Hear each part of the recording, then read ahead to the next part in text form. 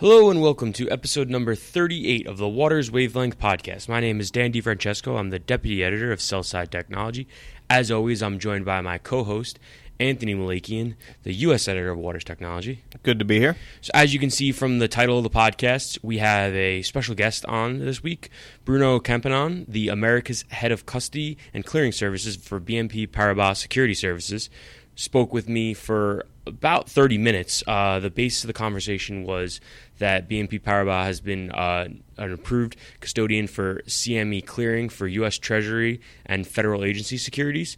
And then the conversation kind of evolved into just overall the custody space. We talked about blockchain. We talked about a lot of different things. And also, Bruno's just a really interesting guy. He worked for NASA. He worked for IBM. At one point, he literally blows Dan's mind. Like he couldn't handle the information that he was being given at one point. Put me in a pretzel, to say the least. So that's going to be the majority of the podcast today. So for once, you'll hear someone that actually knows what they're talking about, as opposed to just Anthony and I BSing our way. It's a special treat to our listeners. Special treat. You know, every once in a while we like to give them something. And then on the back end, Anthony and I are going to talk a little bit about the MLB playoffs, since those are kicking off or have already kicked off by the time you're listening to this. But before we get into that, we have an event, a U.S.-based event, coming up next week. Yeah, I guess a little house cleaning here first before we get into the good stuff. Next week, October 13th, at the New York Marriott Marquis in lovely Midtown, quote-unquote lovely, we have the Buy-Side Technology North American Summit, really one of our bigger events of the entire year. We have just a ton of different CIOs and CTOs, and just we have a CDO from JP Morgan Asset Management. Lonergan Harrington from Fidelity is going to be giving a keynote on taking certain aspects of sites like Amazon and places like that, and integrating it into capital markets technology. And then our C-level panel. Bunch of really high-level, interesting buy-side firms throughout the whole day. We have a regulator toward the end of the day, so it's definitely a worthwhile event. If you're an end user, it's free for you to attend. You can email myself, anthony.malakian@incisivemedia.com, and I can send you information on how to register on that. If you want to get in and be a sponsor, I can direct you to the right people that can help you answer any kind of questions on that end.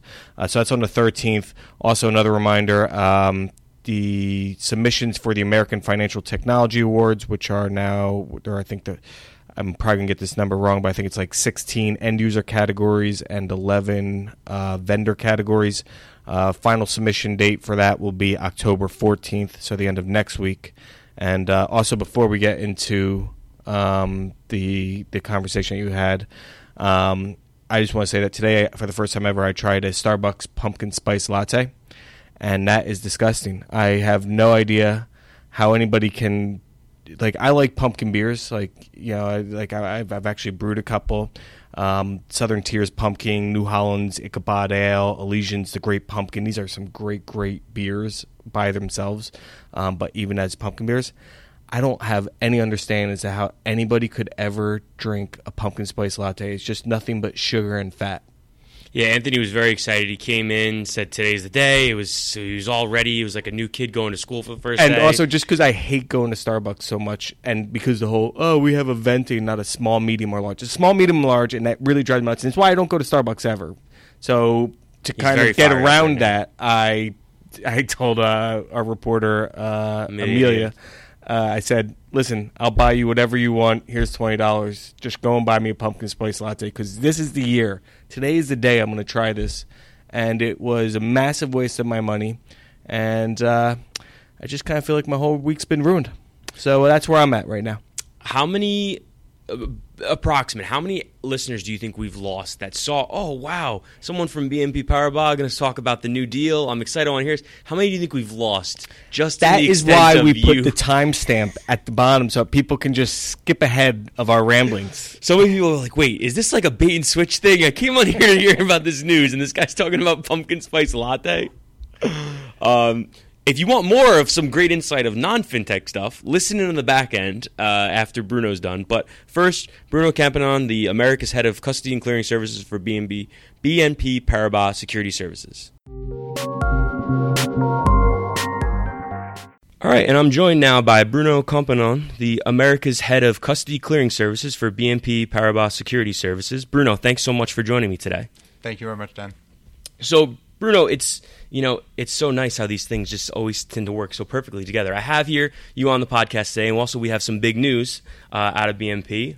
Has been named a custodian for CME Clearing, specifically for US Treasury and federal agency securities. So I wanted to talk to you specifically about this. I spoke to Claudine Gallagher, your colleague, the North America Regional Head of Security Services at BNP Paribas Securities Services back in May. And one thing she mentioned was the growth in the U.S., your North American presence.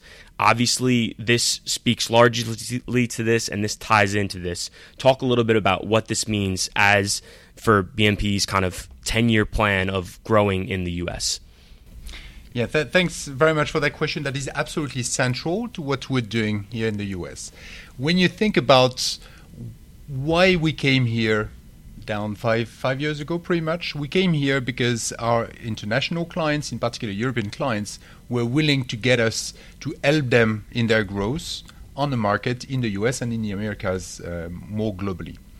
So we came here to take care of their growth, help them having a partner on site, in order for them to grow the business and serve better their own client.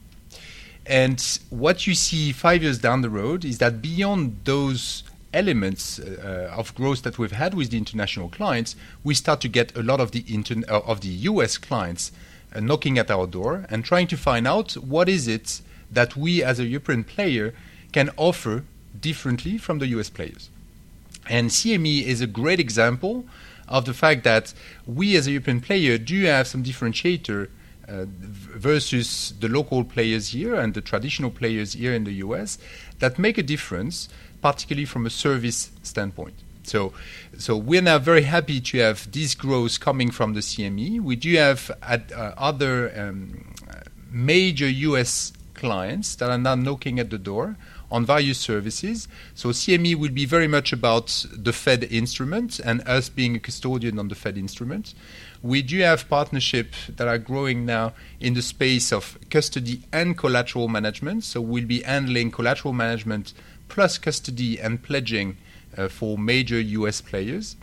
And the third element that we're developing and growing very rapidly as I'm speaking will be a service that we call Margin Protect.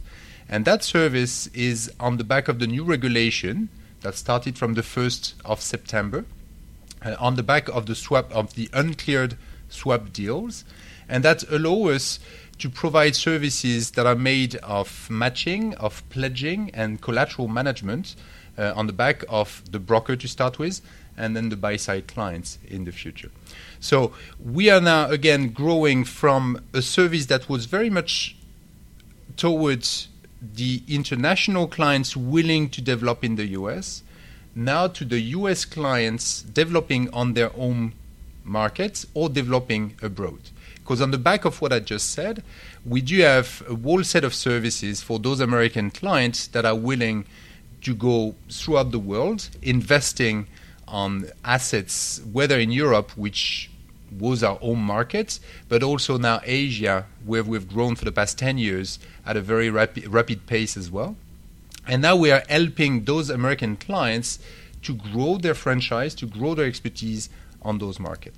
Sure. You touched on a lot of different things there, which we can kind of dive into now piece by piece. So I think to start, in terms of the CME clearing and kind of you talk about how being a differentiator and offering different things to U.S. clients. I know Claudine had mentioned when I spoke to her back in May that a big area that you guys were gaining traction in was with the mid-tier clients, how offering them a more high-touch experience, getting more involved with them. That's something that maybe, you know, obviously custodian, it's a crowded space with the top four kind of sitting up top, and maybe they kind of haven't been able to offer the same offering that you guys would be able to. Specifically, is that still the focus? Is that really your bread and butter? And where can you really differentiate yourself from the bigger players right now that are currently more maybe well established in the US in the space?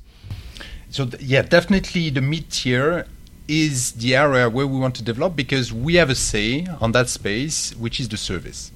How can you better the service for those guys? Those guys would be, in a range of 1 to 20 billion, pretty much, of investment in the US that you need to service. So they start to be quite big in assets, but at the same time, those guys might not find today within the legacy provider the kind of service that they're looking for them to grow further, or to go the next step. So we are positioning ourselves precisely to ensure that we can provide those guys with very bespoke services, and this will be, from now to the next 5 years, definitely the area where we'll concentrate. We want to go for bespoke services that will help them grow and help them add value to their end clients. So let me take a few examples on this. That will be, on the back of them growing in the US, we'll ensure that, for instance, we can make it much more seamless to access to the market. So when they want to invest, say take, for instance, a private bank willing to invest in the US for their own clients, what we do for them is that we put in place what we call a broker to custody service, whereby we will automate from the execution down to the settlement all the flow to make it completely transparent to the client. So the client just have to instruct once the broker, they send one order, and we take care of the entire rest. The interest of doing this is that it's simple, it requires much less infrastructure from a client perspective, and at the end of the day, from a reporting angle, we give them as many information as is required in as many formats as required. So Swift could be one. You can go also to some internet tool that we put at their disposition so that they can get information real time in any kind of format. It's on the net. We can push information also on more PDA-like solutions, which help the clients to get the information real time in a simple way and in a very fine-tuned manner. Mm-hmm.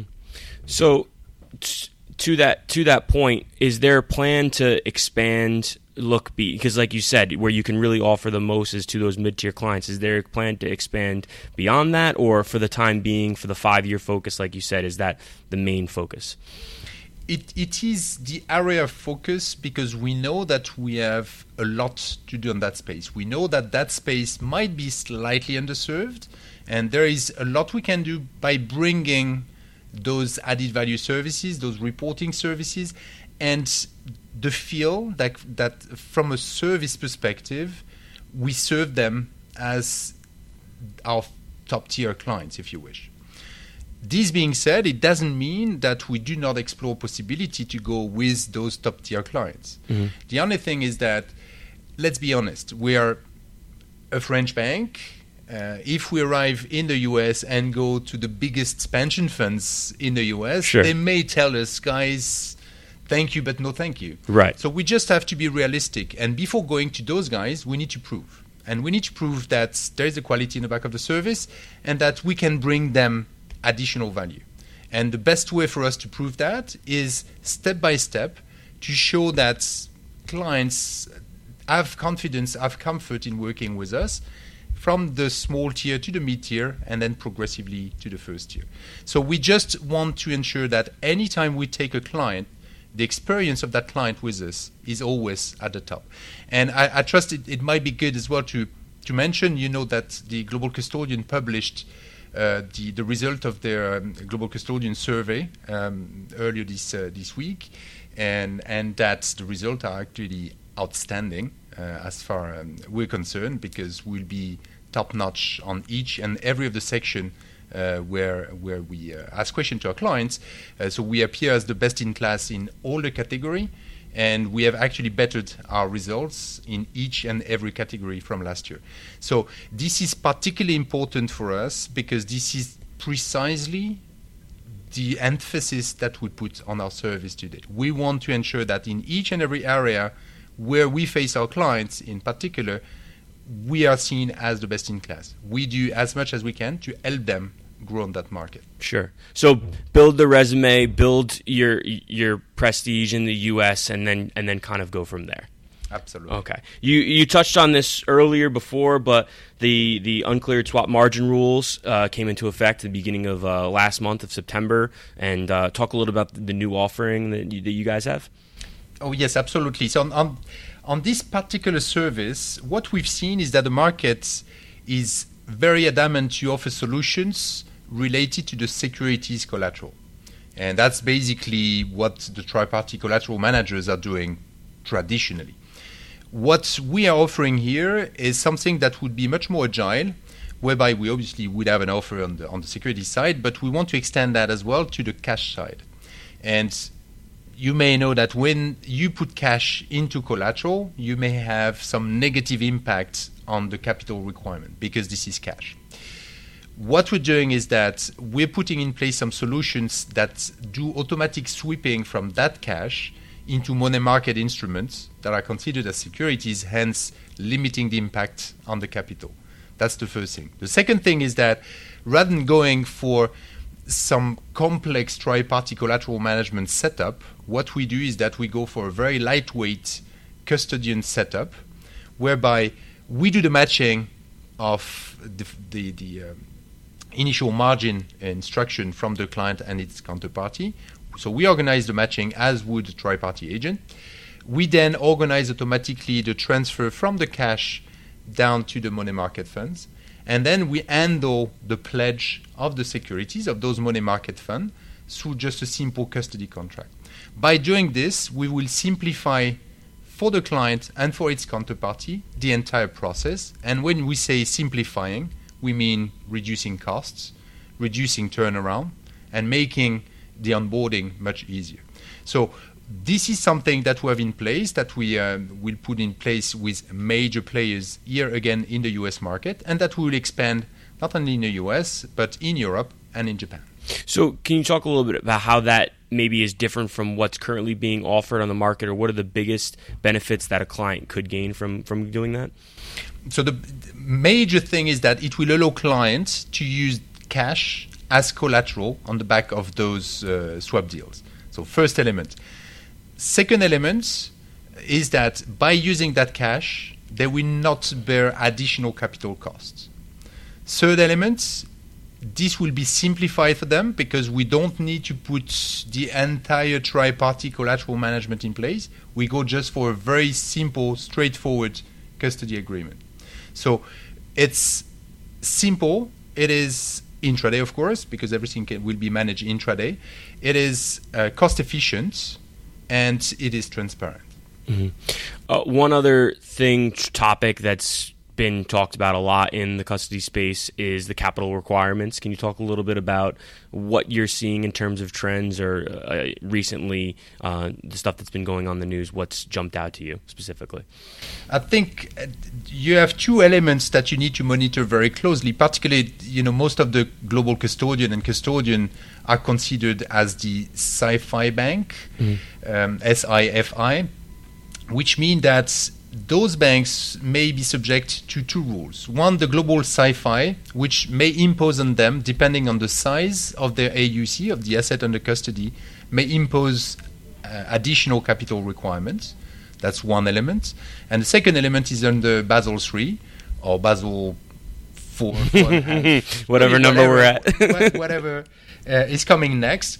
That will impose on them additional burden from a capital perspective. So they need to juggle a bit with those new regulations to ensure that they are at the right level and that any move that they're doing will not impose on them additional capital burden. So it's very important for the custodian to look at the evolution of those two elements and ensure that it positions them at the level where they want to be.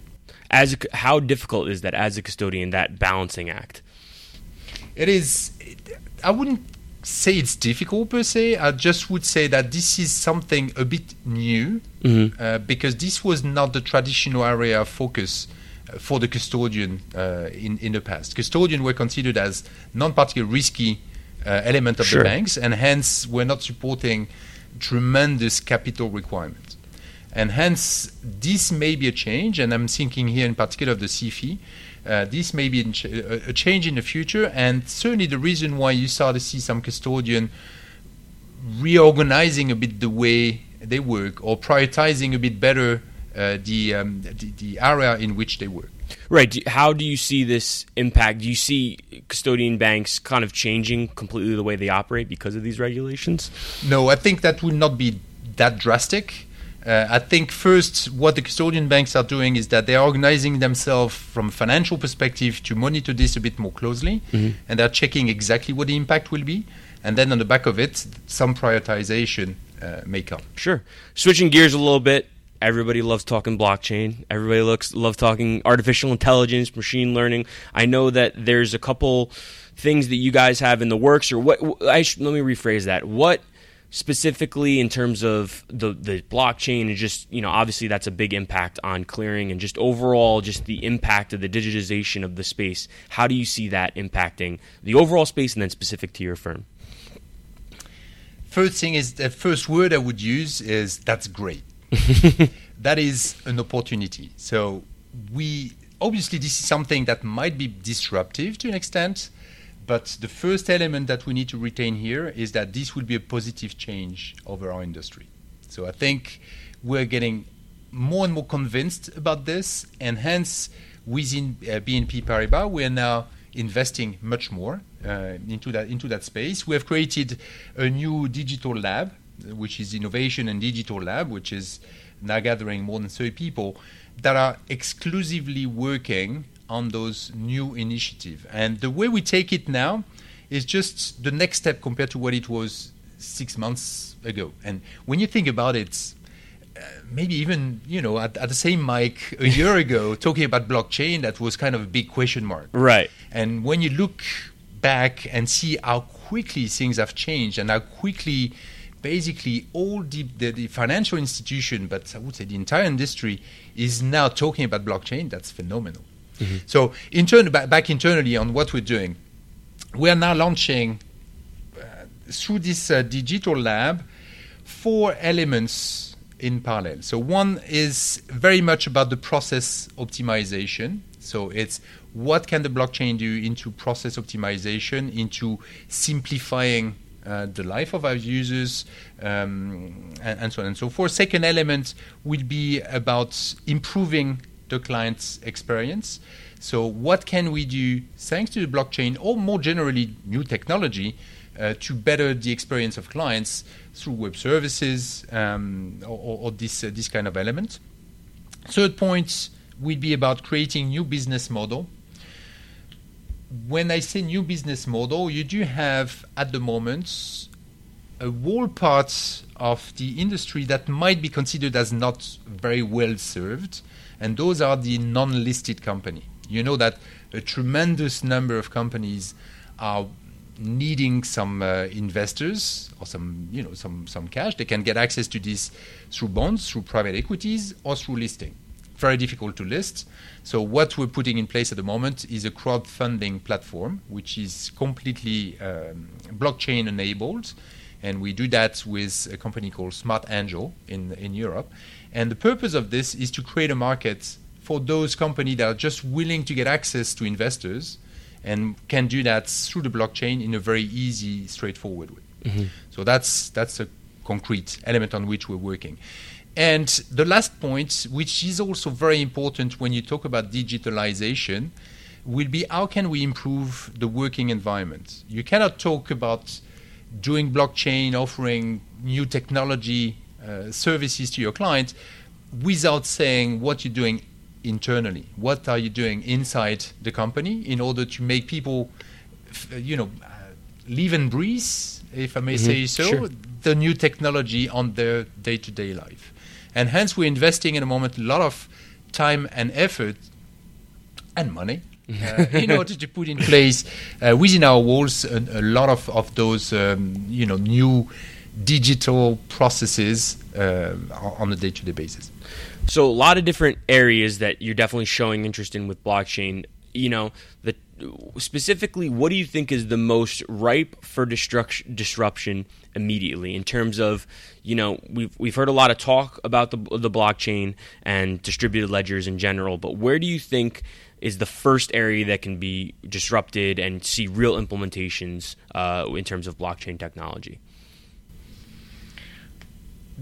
I trust the most potential question mark, I wouldn't call it a risk per se, it's more a question mark, is about the role of each and every one in the new environment. Mm-hmm. Because that role might be slightly different. That role might be much more concentrated around add-on services versus background task, if you wish. So through the blockchain, the big interest is that you give access in a very organized manner and very secured manner. You can give access to the same information to many different players. And this is why, for instance, the regulators at the moment are quite keen to consider blockchain, because they see that this is something that will allow them to have access in a very simple manner to everything that is happening. So I trust that's a very important point. But viewed from us as legacy player, it's more what is the role that we're going to play in that space. And actually, this is a book that we have to write. It's not like anyone can raise the hand and say, I got the answer to this one. Right. No one's got the answer. What's important is where can we add value within that new ecosystem to the end client? And that's the question that we all think about and that we all need to answer to. Yeah, it still seems it's certainly in a discovery phase of figuring out the right use cases and where particularly it could fit in and have the biggest impact. Exactly, and I think one of the very interesting point on this is that it kind of pushes all of us to talk more between the various players. So we talk with our peers, and you've seen the R3, you've seen the digital asset holdings, and you've seen quite a number of initiatives on the market where a lot of those of our competitors and friends are working together, because we need to talk first. We need to understand. We need to exchange on this. As I said earlier on, take a year back, people didn't have a clue about what blockchain was. Yeah, absolutely. So before we wrap up, I want to talk quickly about your background, because you have a very interesting background in terms of you spent time at NASA, you spent time at IBM working on the AS 400, which is kind of the early days of the internet, and you also spent time at Chanel, which is interesting because my co-host Anthony Malakian, his father is a data center guy, tech guy, and spent most of his time in financial services, but also spent time at Avon. So okay. So it's interesting, kind of the connect. It's like which firm doesn't fit here? It's kind of 2 and 3, but so. Experiences at 3 very different but very interesting firms before coming to BNP. Talk about how that maybe has impacted or how they've helped you kind of going forward in your role now. Yeah, so it's true that sometimes those dots are kind of remote. Yeah. Let's put a bit of a context Sure. behind it. So first, NASA, I was lucky enough to end up with Master of Science in Florida at the Florida Tech, which is a university that is working a lot with NASA and with Lockheed Aerospace and all those space company. And at the time, the NASA was working on the Lunar Mars project, which aim was to send people on Mars. It's actually very timely because though NASA dropped that project, you have quite a number of other players, SpaceX, not to name them, right. that are working on this. And so at the time, that was extremely interesting. I'm a mathematician by background, and I've been working in logistics and all those kind of things. So I was working on this. Unfortunately, that was back in 91. 91 was the Gulf War and the first Iraqi war, and hence the program was stopped and went back to Europe. And coming back to Europe, the European space program was stopped at the same time, so I had to leave the space industry and moved on to the new industry of that time that was picking up, and that was IT. And guess what? Back in 1991, you wouldn't even recognize what a PC was looking like. Internet, though it was existing in some people's mind, it was not something that you could access to. So I jumped into the space of the internet, of the IT to start with, and IBM offered me an opportunity to work on a project that we called at the time PMEE.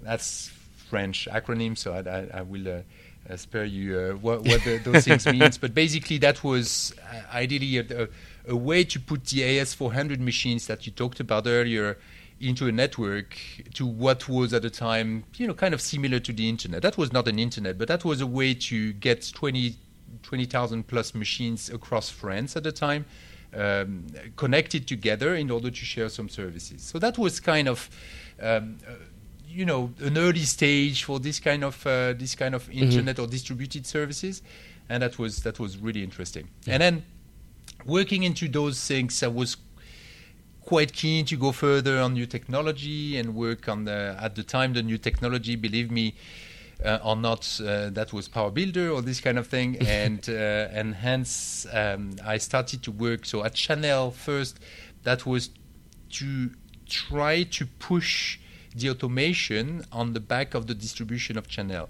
Chanel is a huge company when you think about it, and they distribute on a worldwide basis. So at the time, one of their difficulty was to ensure that they had the capacity to handle that distribution in a very automated way. So that was the purpose of this, and that was quite fun in its own right. I'll tell you more story about this, probably not on that mic. And then after that, I had the opportunity to work again on the new technology with Paribas. Bank Paribas at the time was the biggest investment bank in France. That was prior to the merger with BNP. And the interest of this is that they were investing at the time a lot on those new technology that I was talking about. So I was very much interested in putting that into motion. So I did work for a few years there, just before BNP and Paribas merged, which gave me an extraordinary opportunity to work on a complete re-engineering program. That was a 150 million kind of program, so of euros. So that was kind of big. A big program to re-engineer completely the custodian clearing systems across the globe for BNP Paribas. That was extremely interesting at the time and very visionary, because that was the right time to do that investment. We were at a time where that was back in 2000. 2000 was great years for the industry of custody. At the time, that was, kind of rocket growth, and so it allowed us to invest massively. That was in the new technology. At the time, the new technology were Java, and that was the biggest European project in Java that was launched at the time. And I started to do some offshoring, so that was the beginning of offshoring as well. So that was quite interesting. Yeah. And so that led to 2008 or something like this. And then after that, I started creating the network of custodian clearing for BNP Paribas in Asia. So that was in Hong Kong, Singapore, Australia, India, New Zealand. And so that was a move or shift toward the business from the IT, which was actually quite natural. It came quite quickly, and it's so much of a plus being a technician when you arrive in the business, because you're structured. Right. So you arrive in a space where people have excellent ideas, they're very quick, they are clever, communicators, etc. But the thing is that sometimes they may lack structure. So you arrive with that structure in mind, so that fits very well. Right. And that is bridging the gap, the 1,000-year war between technology and business. Exactly. That was fun. Well, we're going to wrap up here, but before I let you go, I do have to ask one question. You might not even be able to talk about it. I don't know, depending on what papers you signed at NASA, but is there extraterrestrial life? What is your opinion? Are there aliens out there, or what? Where do you, as an expert, where do you fall on this? So I'm not sure I'm an expert on the aliens, but more so than me. I discovered I was an alien in the US. Actually, they call me alien. But anyway, is there life outside of what we know being Earth? My take is yes, there probably is. But it's probably not in the form that we have in mind. So it's not like, it's not ET, little green man with the... It's not this kind of thing. But what we see is that on other planets, you do have gas, you do have water, you do have conditions for a form of life that could exist. So yes, there is another form of life probably out there. Now, will we see that unite?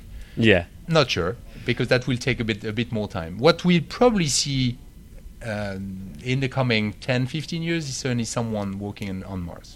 That would be fantastic. I always look at it this way. You talk about the gases and whatnot, and what can hold and maintain life.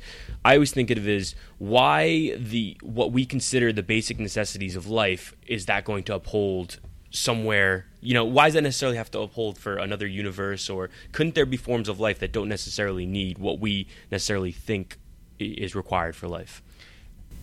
I would answer very simply to that. Would we consider that life then? That's why you went to NASA and I didn't go work at NASA.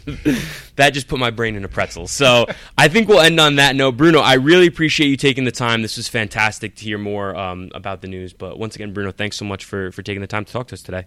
Thank you very much, Dan.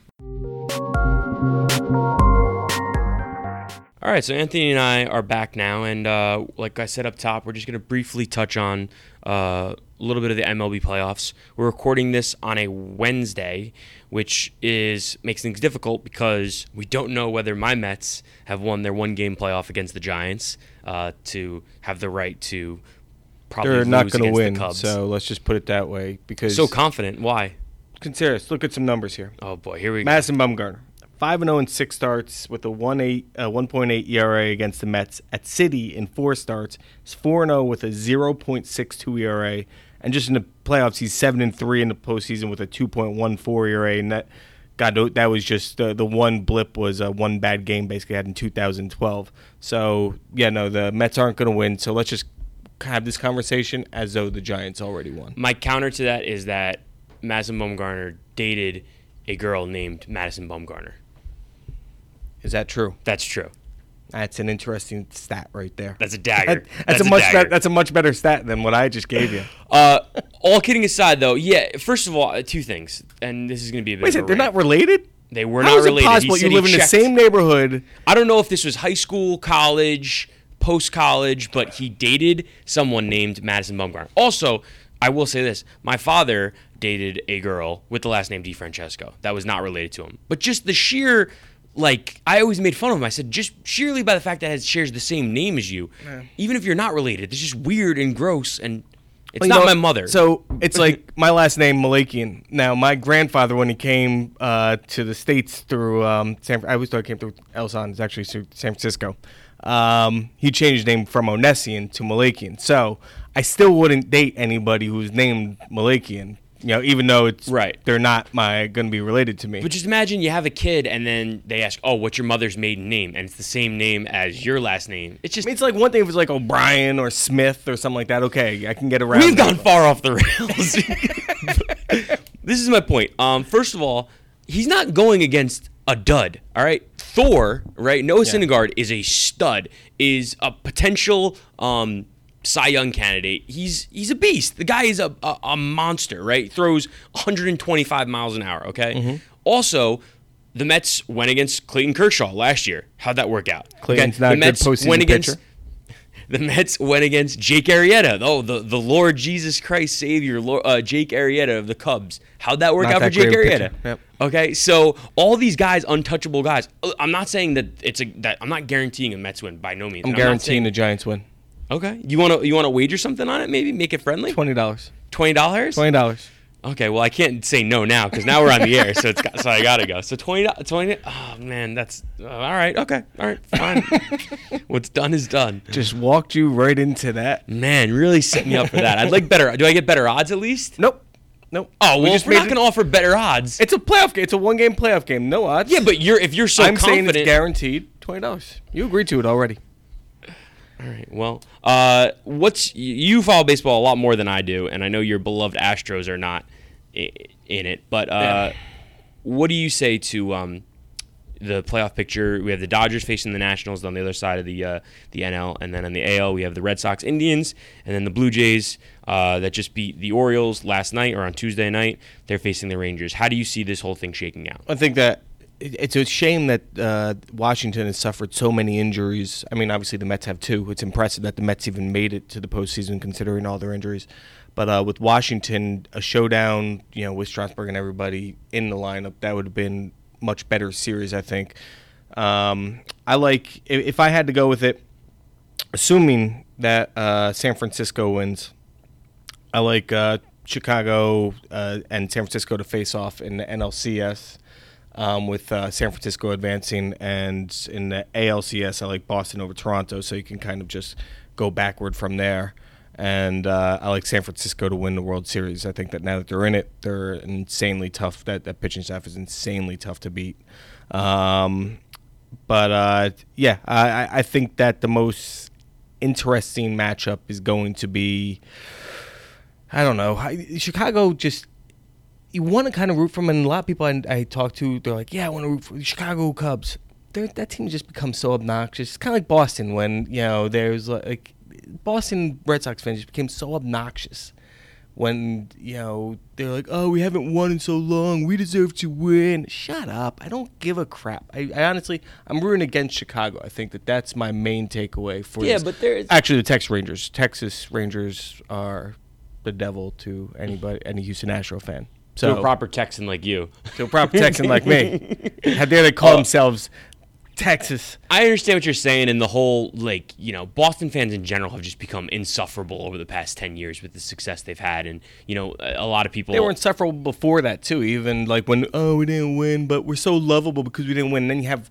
Chicago gets their own little documentaries and stuff like that about, oh God. Well, you talk about, kind of the pink hat mentality, like the pink hat Reds. That was kind of the whole thing, is how before the World Series there were never pink Red Sox hats, and then all of a sudden the Red Sox win. Now there are these pink Red Sox hats and these people that don't really care about. And I'm not saying that specifically to women. I'm just saying that that's kind of the to all the guys that are wearing the pink hat. No, but that's used as there are these fake fans, and you see so many people coming out of the woodwork now all of a sudden.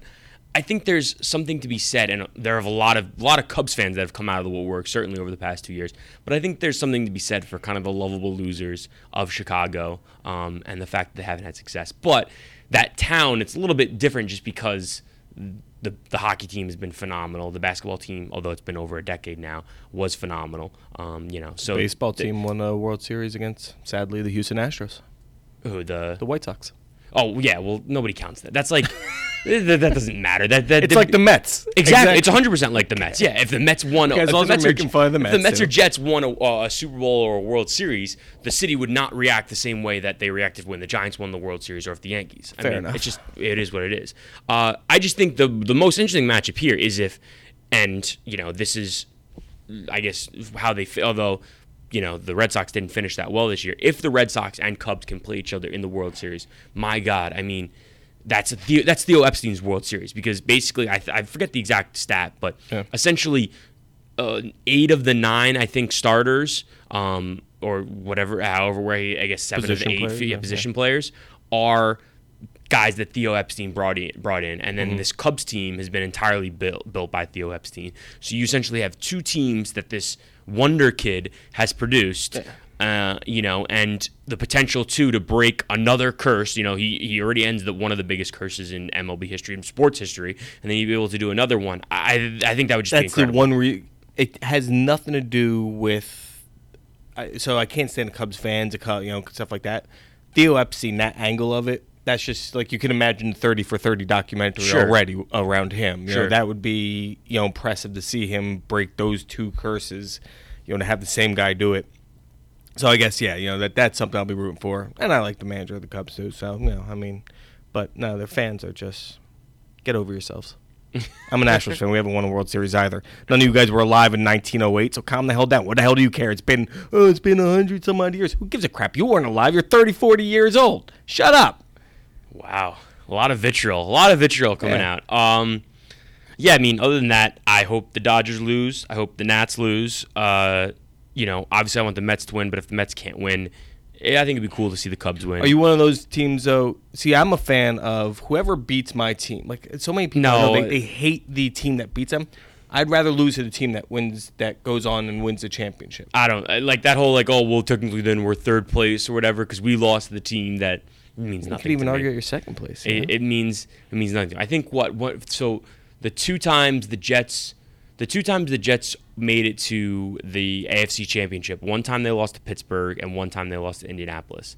I think when they lost to Pittsburgh in 2009. I don't remember the exact. The first when they lost to Pittsburgh the second time, I think they won the Super Bowl. That was the James Harrison had like the 99-yard at the end of the half, right? Yeah. That was that year. Right for the half, yeah. Yeah. So they lost to that team in the AFC Championship. I wasn't like, oh well, we're the third place. Yeah, we still lost. It still sucked. Fair enough. That's my thought at least. Anything else on the MLB playoffs? I think that, the MLB playoffs last forever, so we'll be talking about this potentially in November, so we have time. Exactly. Anything else you'd like to add? One more thing I will say, and I should have said this on the front end because God knows who's still listening to this at this point. Probably no one.